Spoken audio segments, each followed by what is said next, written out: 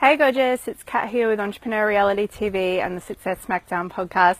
I've just finished a backyard workout in the sun with my kids, just jumping around and getting energized. Actually, one of them's coming out crying now.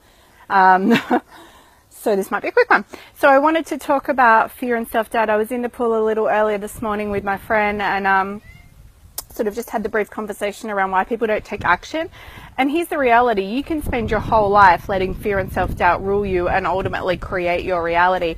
It's the kind of thing where everybody thinks that they're not going to be the person who does that. They're going to be the person who actually takes action. Come on, Bubba, come over here.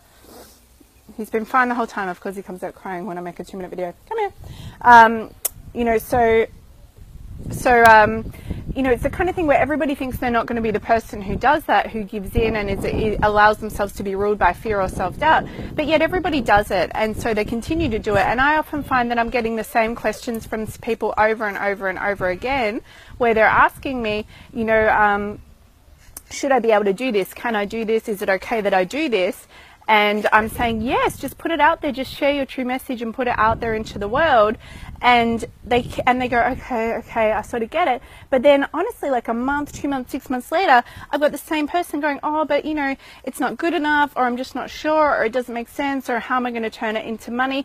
And it's like, look, everybody has fears, everybody has doubts, whether it's around your art, your message as a leader, or whether it's around like a physical world business that you want to create and you want to maybe invest money and invest time, and it's scary, and what if it doesn't work? And it's kind of like, I guess you can say, what if it does work? But it's not even about that. It's more about, well, do you want to do it? Are you called to do it? Do you want to see if you can give this thing a crack? Because ultimately, just because something is possible, or even just because it's your destiny, doesn't mean that you will take action and do it. And most people don't.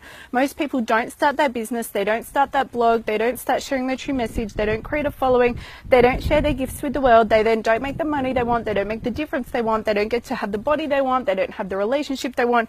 They don't have the life that they want. And one day it's too late.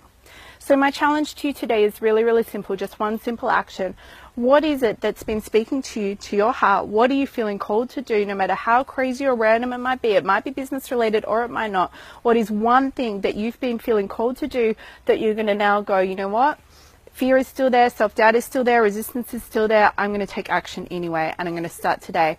I would love to know what your one thing is and what's the first action you're going to take. Comment below the video. Don't forget, life is now. Press play. If you're not already part of the community, come on over to katlatozo.com, grab a free gift of one of my Amazon best-selling books just for joining, and if you want to jump in and have me officially kick your ass, then you want to come to katlatozo.com/the tribe, which is the tribe of revolutionary fucking leaders. It is my membership for kick-ass women who want it all on their terms, who want to make a hell of a lot of money and a hell of a difference, and obviously are willing to do the work to do so. So that's at katlatozo.com/the tribe, or you can just join the community for free and grab one of my Amazon bestsellers at katlatozo.com. See you tomorrow.